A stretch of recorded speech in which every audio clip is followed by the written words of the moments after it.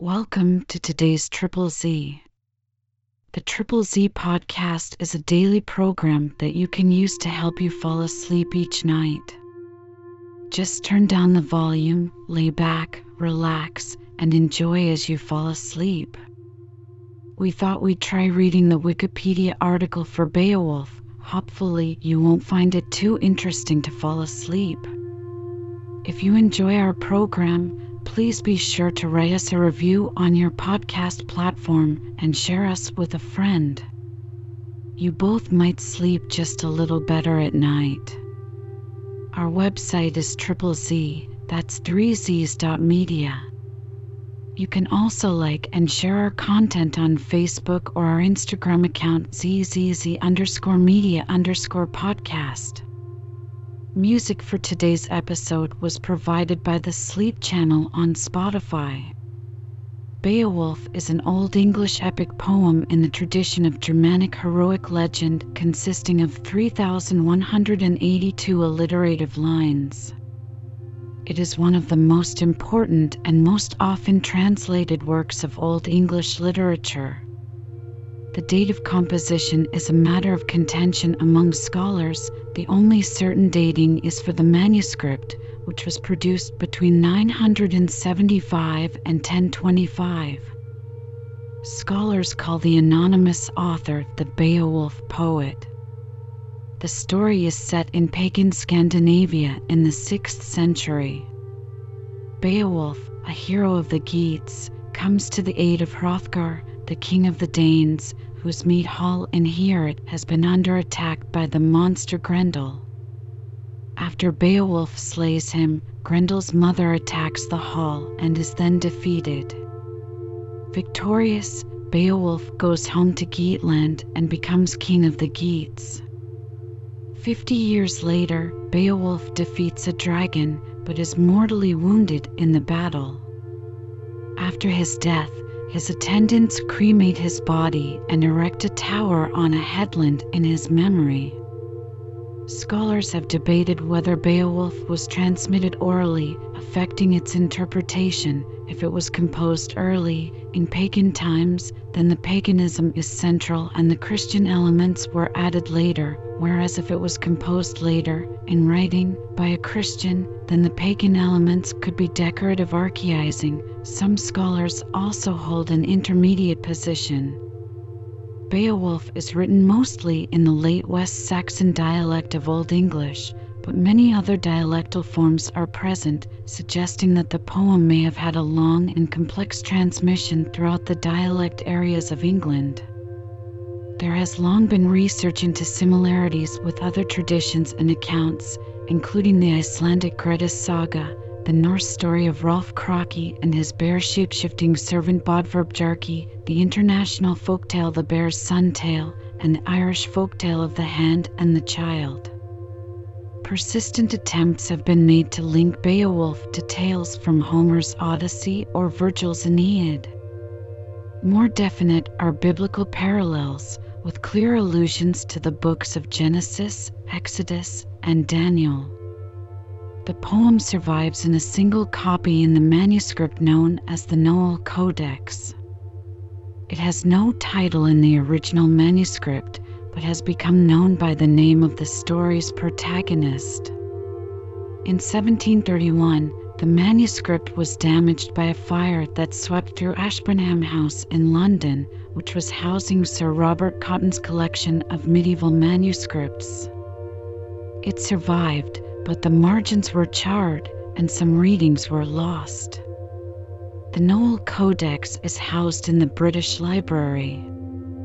The poem was first transcribed in 1786. Some verses were first translated into modern English in 1805, and 9 complete translations were made in the 19th century, including those by John Mitchell Kemble and William Morris.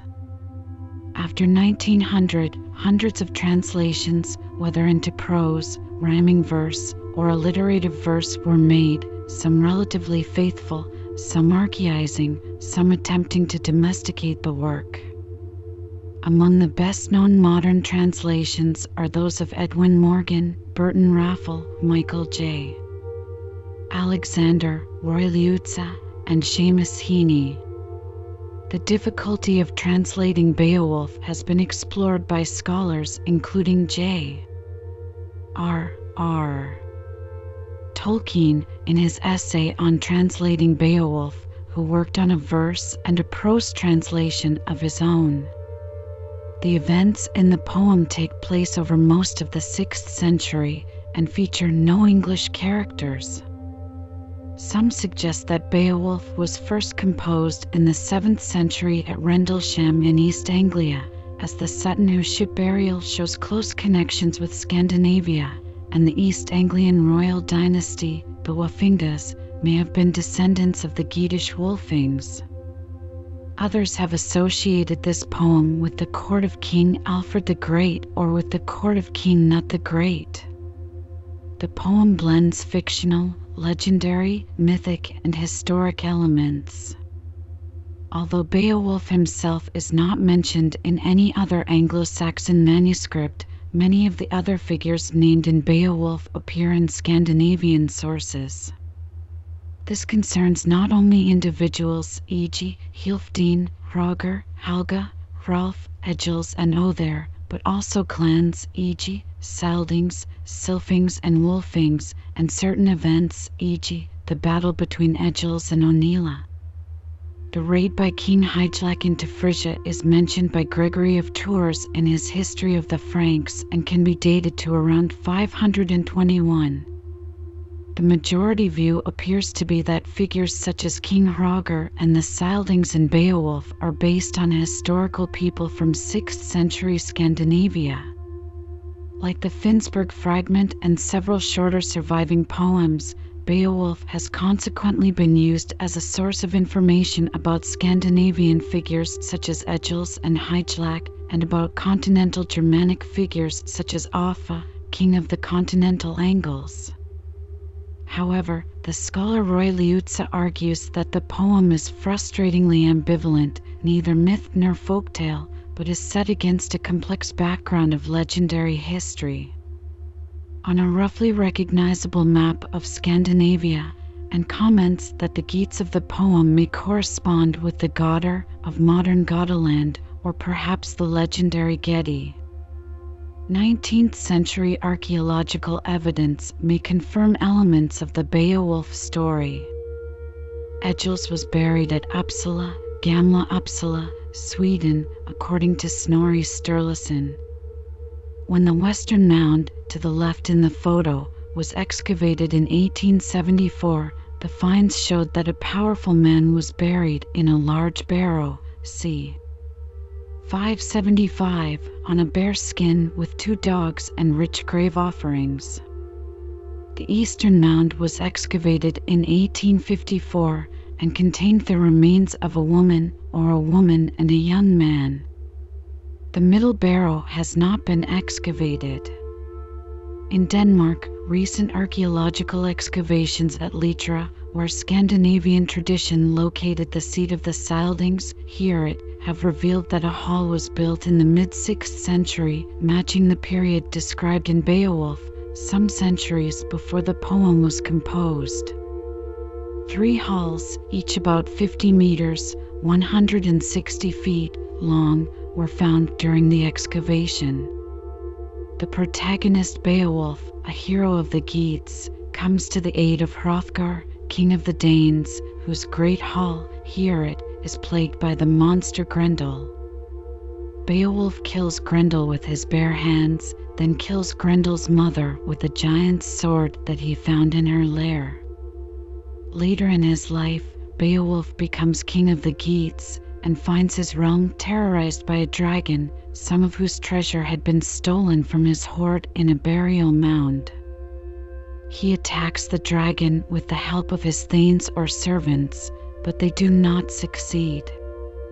Beowulf decides to follow the dragon to its lair at Ernannes, but only his young Swedish relative Wiglaf, whose name means remnant of valor, dares to join him. Beowulf finally slays the dragon, but is mortally wounded in the struggle. He is cremated and a burial mound by the sea is erected in his honor. Beowulf is considered an epic poem in that the main character is a hero who travels great distances to prove his strength at impossible odds against supernatural demons and beasts. The poem begins in medias residential, or simply in the middle of things, a characteristic of the epics of antiquity. Although the poem begins with Beowulf's arrival, Grendel's attacks have been ongoing. An elaborate history of characters and their lineages is spoken of, as well as their interactions with each other, debts owed and repaid, and deeds of valor.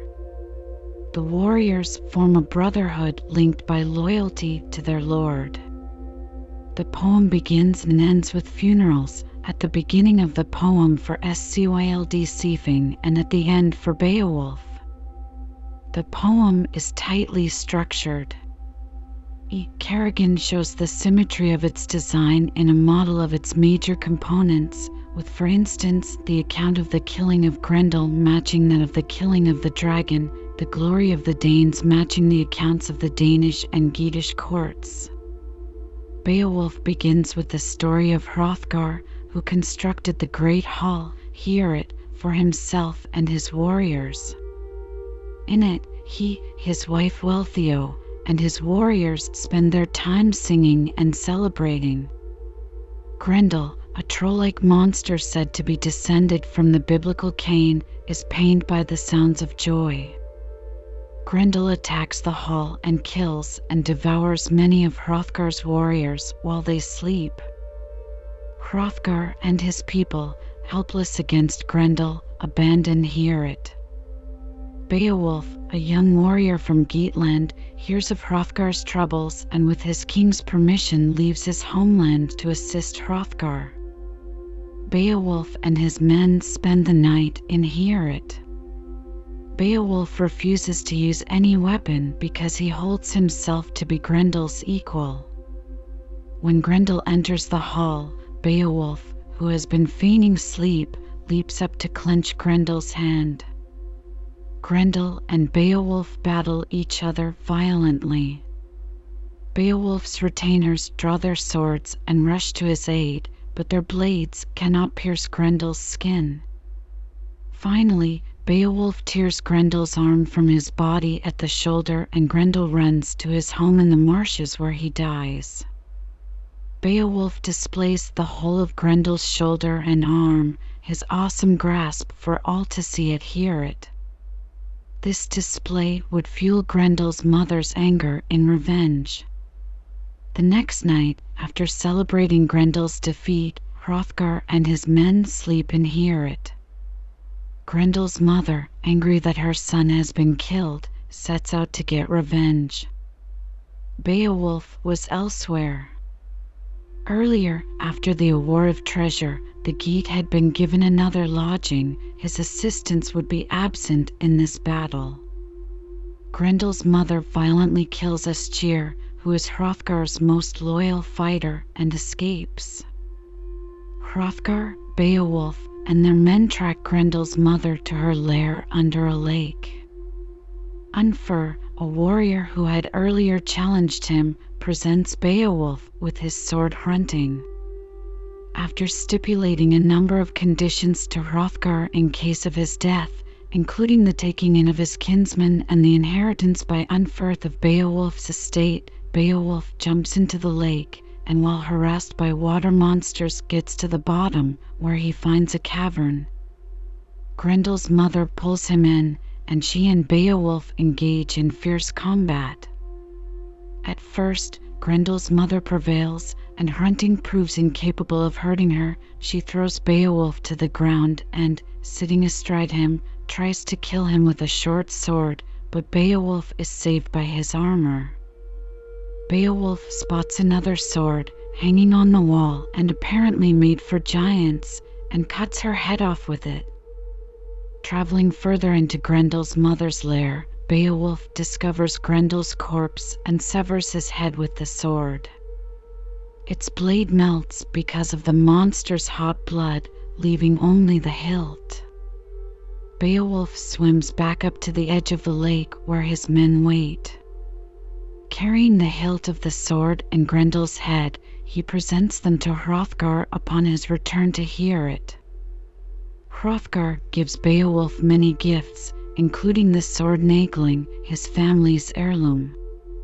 The events prompt a long reflection by the king, sometimes referred to as Hrothgar's sermon, in which he urges Beowulf to be wary of pride and to reward his thanes. Beowulf returns home and eventually becomes king of his own people.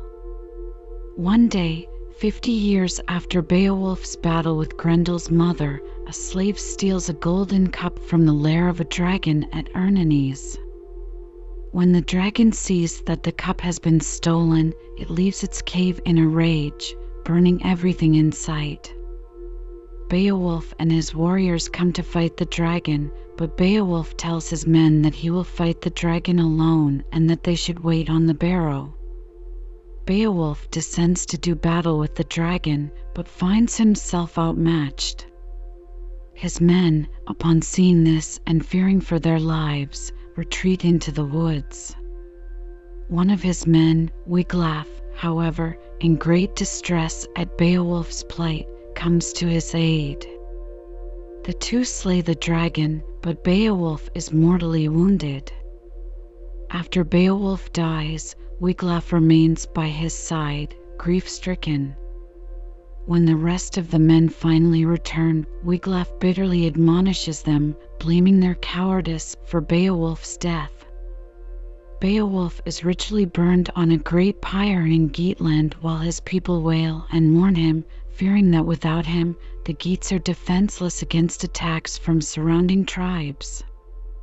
Afterwards, a barrow, visible from the sea, is built in his memory. The poem contains many apparent digressions from the main story. These were found troublesome by early Beowulf scholars such as Frederick Kleber, who wrote that they interrupt the story. W. Lawrence, who stated that they clog the action and distract attention from it, and W. P. Kerr, who found some irrelevant, possibly, interpolations.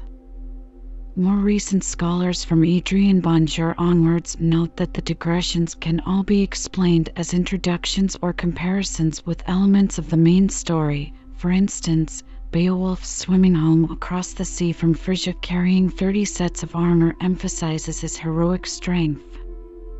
The digressions can be divided into 4 groups, namely the Scyld narrative at the start, many descriptions of the Geats, including the Swedish-Geatish Wars, the Lay of the Last Survivor in the style of another Old English poem, The Wanderer, and Beowulf's dealings with the Geats, such as his verbal contest with Unferth and his swimming duel with Breca, and the tale of Sigemund and the Dragon, history and legend, including the fight at Finnsburg and the tale of Friuru and Ingeld, and biblical tales such as the creation myth and Cain as ancestor of all monsters.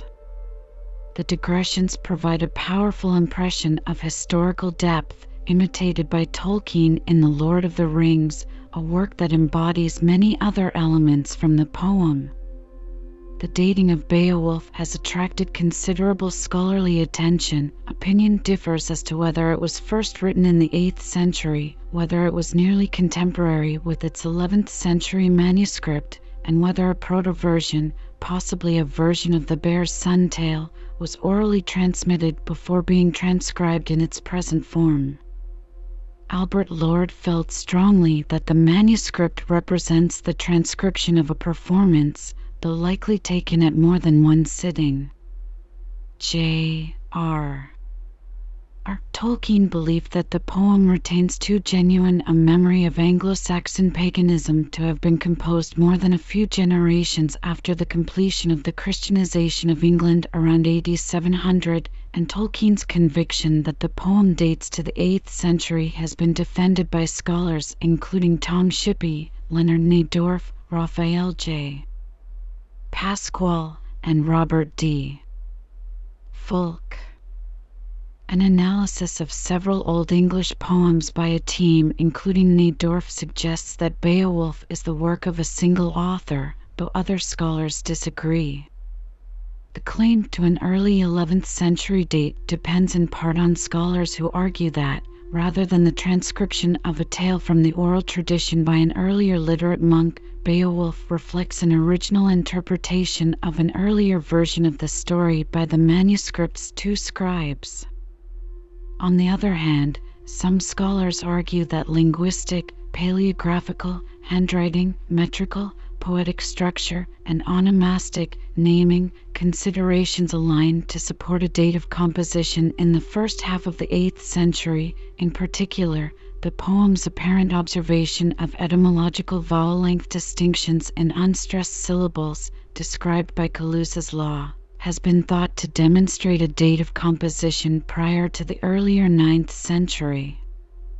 However, scholars disagree about whether the metrical phenomena described by Kaluza's law prove an early date of composition or are evidence of a longer prehistory of the Beowulf meter. B.R.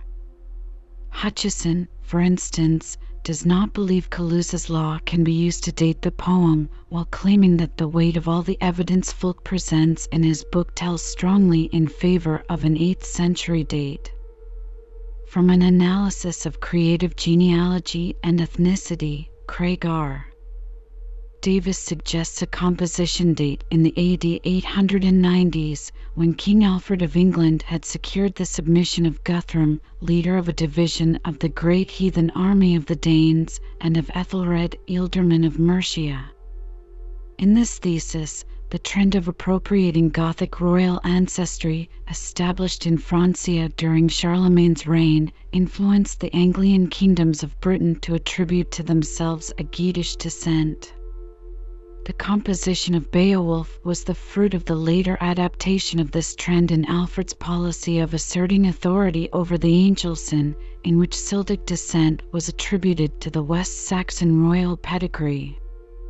This date of composition largely agrees with Lappich's positing of a West Saxon exemplar, c. 900. The location of the poem's composition is intensely disputed. In 1914, F.W. Mormon, the first professor of English language at University of Leeds, claimed that Beowulf was composed in Yorkshire, but E. Talbot Donaldson claims that it was probably composed during the first half of the 8th century, and that the writer was a native of what was then called West Mercia, located in the western Midlands of England.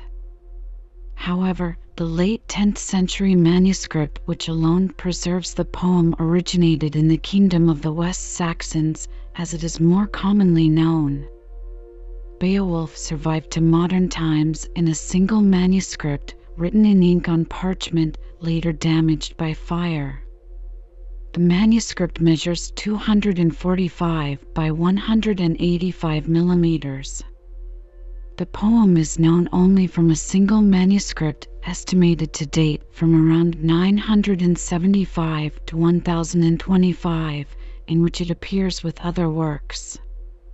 The manuscript therefore dates either to the reign of Ethelred the Unready, characterized by strife with the Danish king Sweyn Forkbeard, or to the beginning of the reign of Sweyn's son Nut the Great from 1016.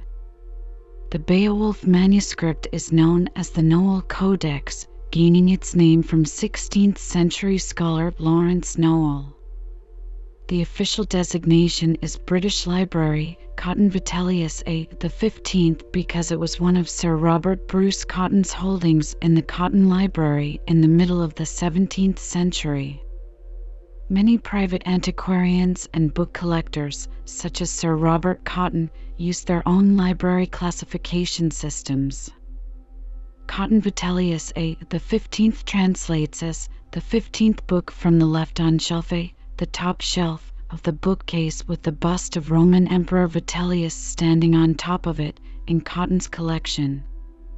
Kevin Kiernan argues that Noel most likely acquired it through William Cecil, 1st Baron Burleigh, in 1563, when Noel entered Cecil's household as a tutor to his ward, Edward de Vere, 17th Earl of Oxford. The earliest extant reference to the first foliation of the Noel Codex was made sometime between 1628 and 1650 by Franciscus Junius the Younger. The ownership of the Codex before Noel remains a mystery. The Reverend Thomas Smith, 1638 to 1710, and Humphrey Wanley, 1672 to 1726, both catalogued the Cotton Library, in which the Noel Codex was held. Smith's catalogue appeared in 1696 and Wanley's in 1705. The Beowulf manuscript itself is identified by name for the first time in an exchange of letters in 1700 between George Hicks, Wanley's assistant, and Wanley. In the letter to Wanley, Hicks responds to an apparent charge against Smith made by Wanley that Smith had failed to mention the Beowulf script when cataloguing Cotton MS. Vitellius A. the 15th. Hicks replies to Wanley, "I can find nothing yet of Beowulf." Kiernan theorized that Smith failed to mention the Beowulf manuscript because of his reliance on previous catalogues, or because either he had no idea how to describe it or because it was temporarily out of the Codex. The manuscript passed Crown ownership in 1702 on the death of its then owner, Sir John Cotton, who had inherited it from his grandfather, Robert Cotton. It suffered damage in a fire at Ashburnham House in 1731, in which around a quarter of the manuscripts bequeathed by Cotton were destroyed. Since then, parts of the manuscript have crumbled along with many of the letters. Rebinding efforts, though saving the manuscript from much degeneration, have nonetheless covered up other letters of the poem, causing further loss. Kiernan, in preparing his electronic edition of the manuscript, used fiber optic backlighting and ultraviolet lighting to reveal letters in the manuscript lost from binding, erasure, or ink blotting. The Beowulf manuscript was transcribed from an original by two scribes, one of whom wrote the prose at the beginning of the manuscript and the first 1939 lines, before breaking off in mid-sentence. The first scribe made a point of carefully regularizing the spelling of the original document into the common West Saxon, removing any archaic or dialectical features. The second scribe, who wrote the remainder, with a difference in handwriting noticeable after line 1939, seems to have written more vigorously and with less interest. As a result, the second scribe's script retains more archaic dialectic features, which allow modern scholars to ascribe the poem a cultural context. While both scribes appear to have proofread their work, there are nevertheless many errors. The second scribe was ultimately the more conservative copyist, as he did not modify the spelling of the text as he wrote, but copied what he saw in front of him. In the way that it is currently bound, the Beowulf manuscript is followed by the Old English poem Judith. Judith was written by the same scribe that completed Beowulf, as evidenced by similar writing style. Wormholes found in the last leaves of the Beowulf manuscript that are absent in the Judith manuscript suggest that at one point Beowulf ended the volume. The rubbed appearance of some leaves suggests that the manuscript stood on a shelf unbound, as was the case with other Old English manuscripts. Knowledge of books held in the library at Malmesbury Abbey and available as source works, as well as the identification of certain words particular to the local dialect found in the text, suggests that the transcription may have taken place there. The scholar Roy Liutzen notes that the practice of oral poetry is by its nature invisible to history, as evidence is in writing. Comparison with other bodies of verse such as Homer's, coupled with ethnographic observation of early 20th century performers, has provided a vision of how an Anglo-Saxon singer, poet, or scop may have practiced. The resulting model is that performance was based on traditional stories and a repertoire of word formulae that fitted the traditional meter. The Scot moved through the scenes, such as putting on armor or crossing the sea, each one improvised at each telling with different combinations of the stock phrases, while the basic story and style remained the same. Liutzen notes that Beowulf itself describes the technique of a court poet in assembling materials in lines 867 to 874 in his translation, full of grand stories, mindful of songs. Found other words truly bound together. To recite with skill the adventure of Beowulf, adeptly tell a tall tale, and word om Riksland, weave his words. The poem further mentions, lines 1065 to 1068, that the harp was touched, tales often told, when Hrothgar Skop was set to recite among the mead tables as hall entertainment. The question of whether Beowulf was passed down through oral tradition prior to its present manuscript form has been the subject of much debate and involves more than simply the issue of its composition. Rather, given the implications of the theory of oral formulaic composition and oral tradition, the question concerns how the poem is to be understood and what sorts of interpretations are legitimate. In his landmark 1960 work, The Singer of Tales, Albert Lord, citing the work of Francis Peabody Magoun and others, considered it proven that Beowulf was composed orally. Later scholars have not all been convinced. They agree that themes like arming the hero or the hero on the beach do exist across Germanic works. Some scholars conclude that Anglo-Saxon poetry is a mix of oral formulaic and literate patterns. Larry Benson proposed that Germanic literature contains kernels of tradition which Beowulf expands upon. And Watts argued against the imperfect application of one theory to two different traditions, traditional, Homeric, oral formulaic poetry and Anglo-Saxon poetry. Thomas Gardner agreed with Watts, arguing that the Beowulf text is too varied to be completely constructed from set formulae and themes. John Miles Foley wrote that comparative work must observe the particularities of a given tradition. In his view, there was a fluid continuum from traditionality to textuality. Many editions of the Old English text of Beowulf have been published. This section lists the most influential.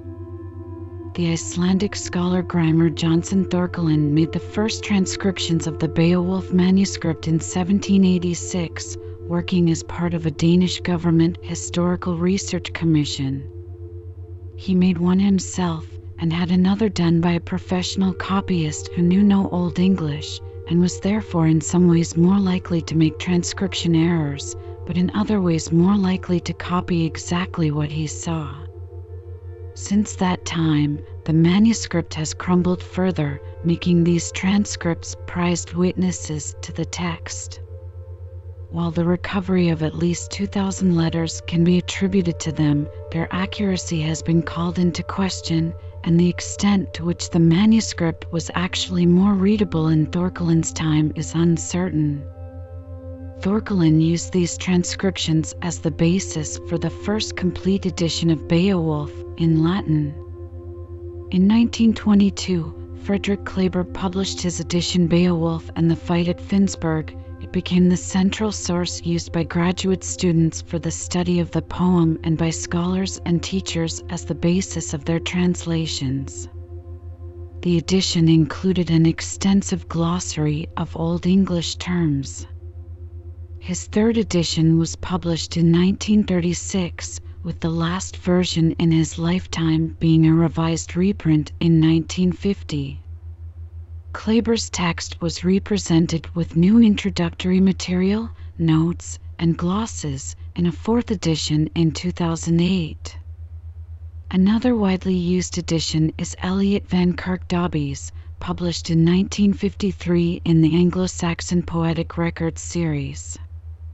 The British Library, meanwhile, took a prominent role in supporting Kevin Kiernan's electronic Beowulf, The first edition appeared in 1999 and the fourth in 2014. The tightly interwoven structure of Old English poetry makes translating Beowulf a severe technical challenge.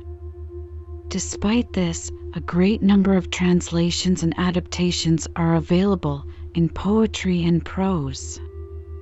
Andy Orchard, in a critical companion to Beowulf, lists 33 representative translations in his bibliography, while the Arizona Center for Medieval and Renaissance Studies published Mary Jane Osborne's annotated list of over 300 translations and adaptations in 2003. Beowulf has been translated many times in verse and in prose, and adapted for stage and screen.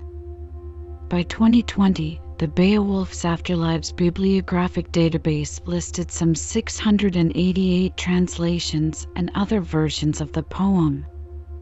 Beowulf has been translated into at least 38 other languages. In 1805, the historian Sharon Turner translated selected verses into modern English.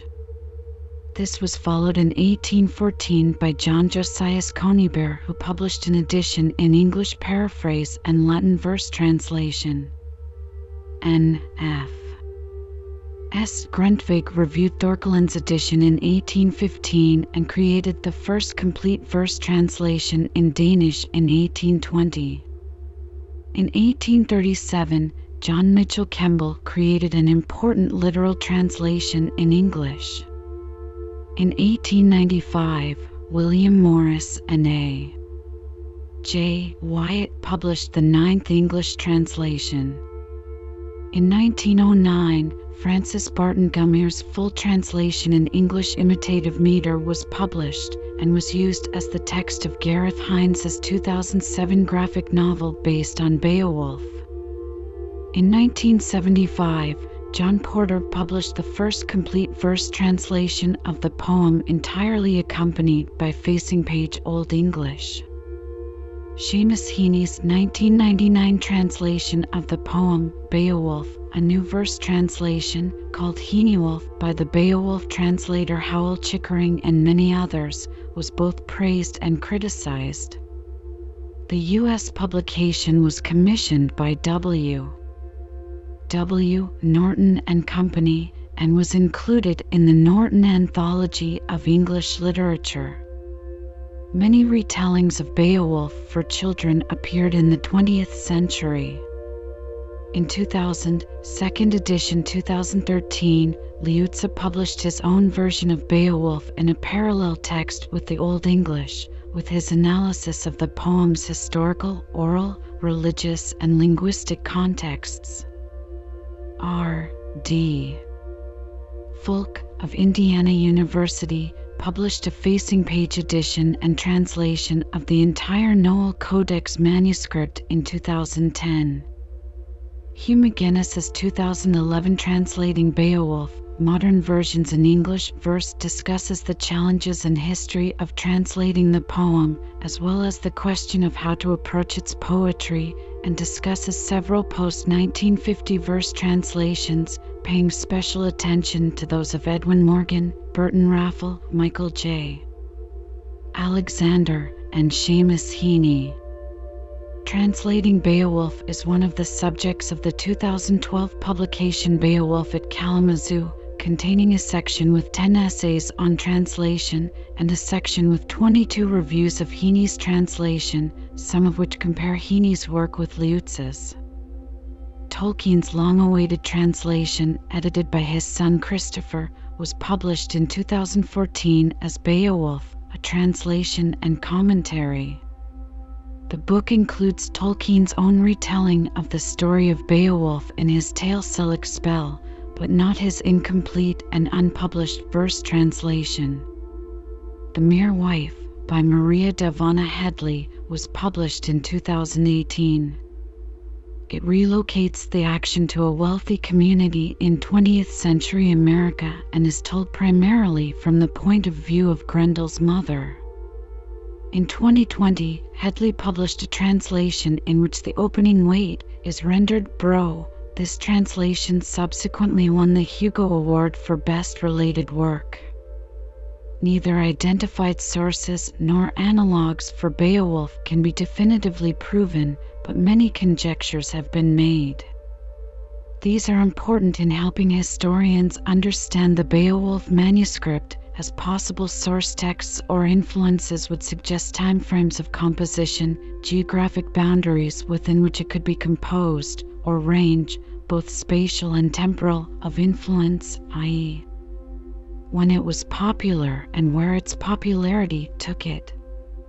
The poem has been related to Scandinavian, Celtic, and international folkloric sources.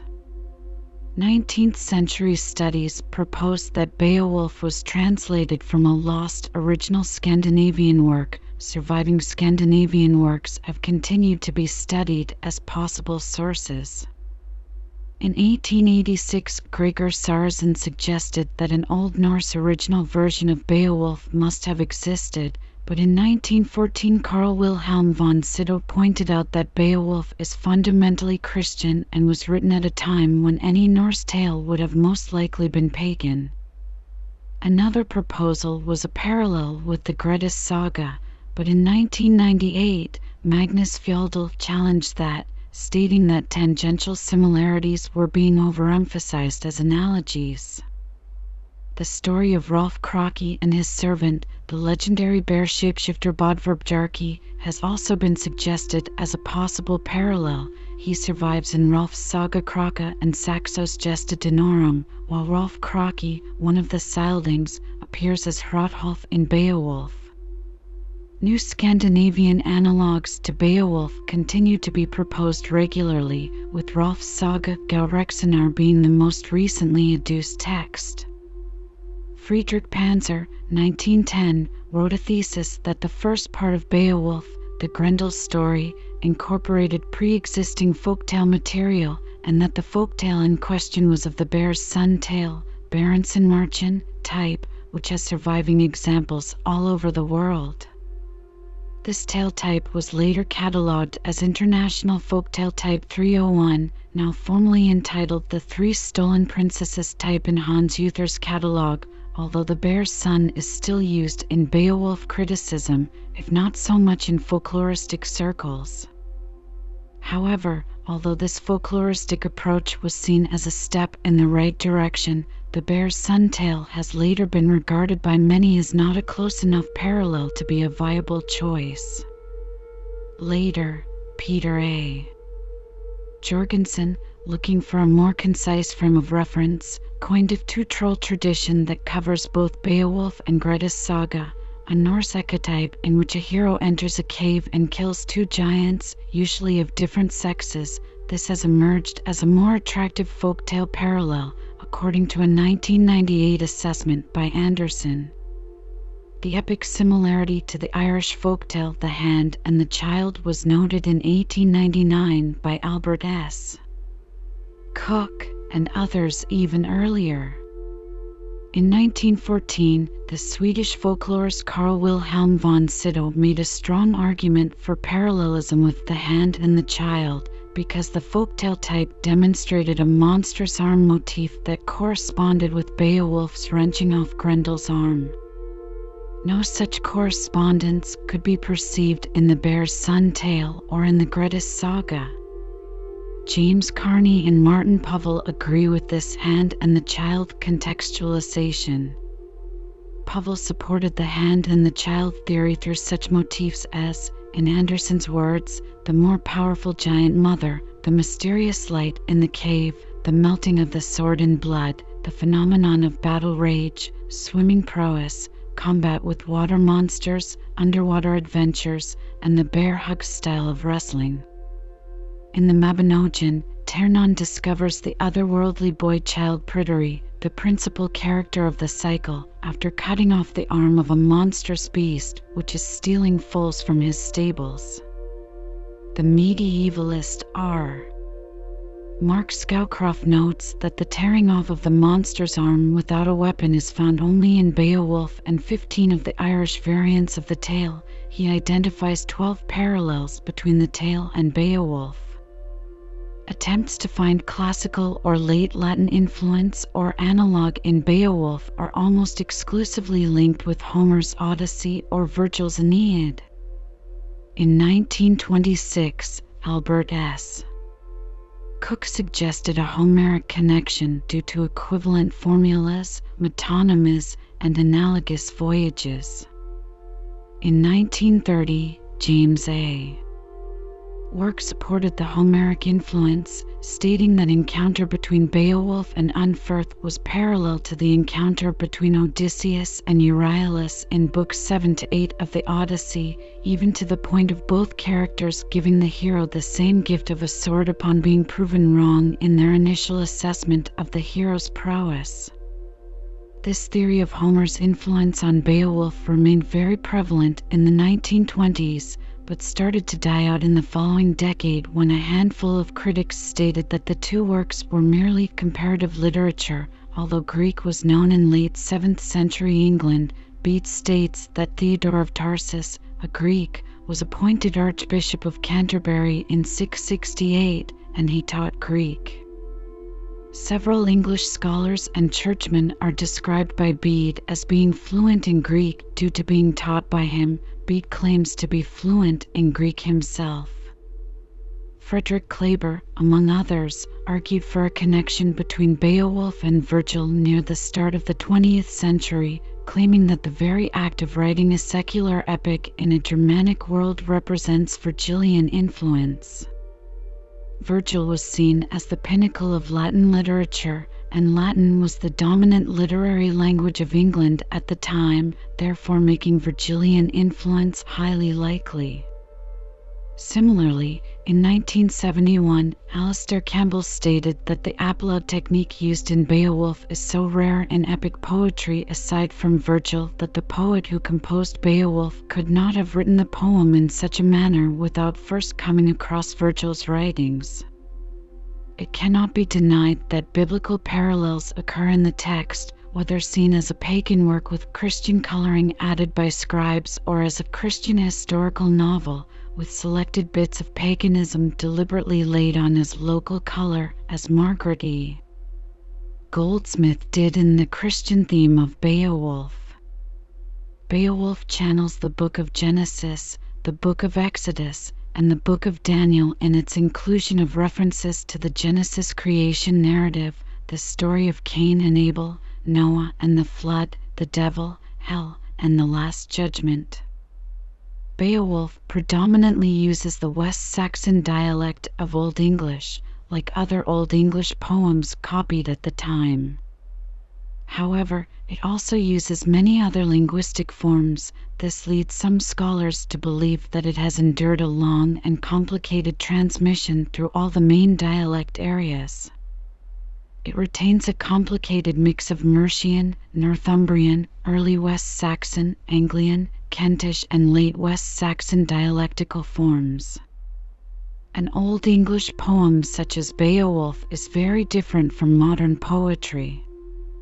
Anglo-Saxon poets typically used alliterative verse, a form of verse in which the first half of the line, the A verse, is linked to the second half, the B verse, through similarity in initial sound. In addition, the two halves are divided by a caesura, oft scyld sieving / scenariatum l. For this verse form maps stressed and unstressed syllables onto abstract entities known as metrical positions. There is no fixed number of beats per line. The first one cited has 3, oft scyld scfing, whereas the second has 2, scenariatum. The poet had a choice of formulae to assist in fulfilling the alliteration scheme. These were memorized phrases that conveyed a general and commonly occurring meaning that fitted neatly into a half-line of the chanted poem. Examples are line 8's Weox under Wulknum, waxed under Welkin, i.e. he grew up under the heavens, line 11's Gombin Gildan, pay tribute, line 13's Jong in Geardam, young in the yards, i.e. young in the courts, and line 14's false to Frafra, as a comfort to his people. Kennings are a significant technique in Beowulf. They are evocative poetic descriptions of everyday things, often created to fill the alliterative requirements of the meter. For example, a poet might call the sea the swan's riding, a king might be called a ring giver. The poem contains many kennings, and the device is typical of much of classic poetry in Old English, which is heavily formulaic. The poem, too, makes extensive use of elided metaphors. The history of modern Beowulf criticism is often said to begin with Tolkien, author and Merton Professor of Anglo-Saxon at the University of Oxford, who in his 1936 lecture to the British Academy criticized his contemporaries' excessive interest in its historical implications. He noted in Beowulf, the monsters and the critics that as a result the poem's literary value had been largely overlooked, and argued that the poem is in fact so interesting as poetry, in places poetry so powerful, that this quite overshadows the historical content. Tolkien argued that the poem is not an epic, that, while no conventional term exactly fits, the nearest would be elegy, and that its focus is the concluding dirge.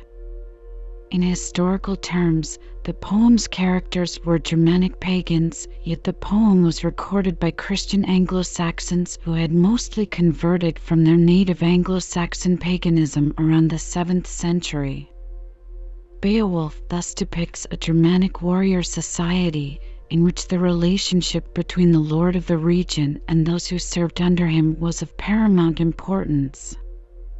In terms of the relationship between characters in Beowulf to God, one might recall the substantial amount of paganism that is present throughout the work. Literary critics such as Fred C. Robinson argue that the Beowulf poet tries to send a message to readers during the Anglo-Saxon time period regarding the state of Christianity in their own time. Robinson argues that the intensified religious aspects of the Anglo-Saxon period inherently shape the way in which the poet alludes to paganism as presented in Beowulf. The poet calls on Anglo-Saxon readers to recognize the imperfect aspects of their supposed Christian lifestyles. In other words, the poet is referencing their Anglo-Saxon heathenism. In terms of the characters of the epic itself, Robinson argues that readers are impressed by the courageous acts of Beowulf and the speeches of Hrothgar. But one is ultimately left to feel sorry for both men as they are fully detached from supposed Christian truth. The relationship between the characters of Beowulf and the overall message of the poet regarding their relationship with God is debated among readers and literary critics alike. Richard North argues that the Beowulf poet interpreted Danish myths in Christian form, as the poem would have served as a form of entertainment for a Christian audience, and states, as yet we are no closer to finding out why the first audience of Beowulf liked to hear stories about people routinely classified as damned. This question is pressing, given that Anglo-Saxons saw the Danes as heathens rather than as foreigners. Donaldson wrote that the poet who put the materials into their present form was a Christian, and poem reflects a Christian tradition. Other scholars disagree as to whether Beowulf is a Christian work set in a Germanic pagan context. The question suggests that the conversion from the Germanic pagan beliefs to Christian ones was a prolonged and gradual process over several centuries, and the poem's message in respect to religious belief at the time it was written remains unclear. Robert F. Yeager describes the basis for these questions. That the scribes of Cotton Vitellius A. the 15th were Christian is beyond doubt, and it is equally sure that Beowulf was composed in a Christianized England, since conversion took place in the 6th and 7th centuries. The only biblical references in Beowulf are to the Old Testament, and Christ is never mentioned. The poem is set in pagan times, and none of the characters is demonstrably Christian. In fact, when we are told what anyone in the poem believes, we learn that they are pagans. Beowulf's own beliefs are not expressed explicitly. He offers eloquent prayers to a higher power, addressing himself to the Father Almighty or the wielder of all. Were those the prayers of a pagan who used phrases the Christians subsequently appropriated? Or did the poem's author intend to see Beowulf as a Christian hero, symbolically refulgent with Christian virtues? Ursula Schaefer's view is that the poem was created and is interpretable within both pagan and Christian horizons. Schaefer's concept of vocality offers neither a compromise nor a synthesis of views that see the poem as on the one hand Germanic, pagan, and oral, and on the other Latin-derived, Christian, and literate, but, as stated by Monica Otter, a tertium quid, a modality that participates in both oral and literate culture yet also has a logic and aesthetic of its own. Stanley B. Greenfield has suggested that references to the human body throughout Beowulf emphasize the relative position of thanes to their lord. He argues that the term shoulder companion could refer to both a physical arm as well as a thane, Astyr, who was very valuable to his lord, Hrothgar. With Astyr's death, Hrothgar turns to Beowulf as his new arm. Greenfield argues the foot is used for the opposite effect, only appearing 4 times in the poem. It is used in conjunction with Unfer, a man described by Beowulf as weak, traitorous, and cowardly. Greenfield notes that Unfer is described as at the king's feet, line 499. Unfer is a member of the foot troops, who, throughout the story, do nothing and generally serve as backdrops for more heroic action. Daniel Podgorski has argued that the work is best understood as an examination of intergenerational vengeance-based conflict, or feuding. In this context, the poem operates as an indictment of feuding conflicts as a function of its conspicuous, circuitous, and lengthy depiction of the Geatish-Swedish wars, coming into contrast with the poem's depiction of the protagonist Beowulf as being disassociated from the ongoing feuds in every way. Francis Lenigan argues that the poem can be understood as a dynastic drama in which the hero's fights with the monsters unfold against a backdrop of the rise and fall of royal houses, while the monsters themselves serve as portents of disasters affecting dynasties.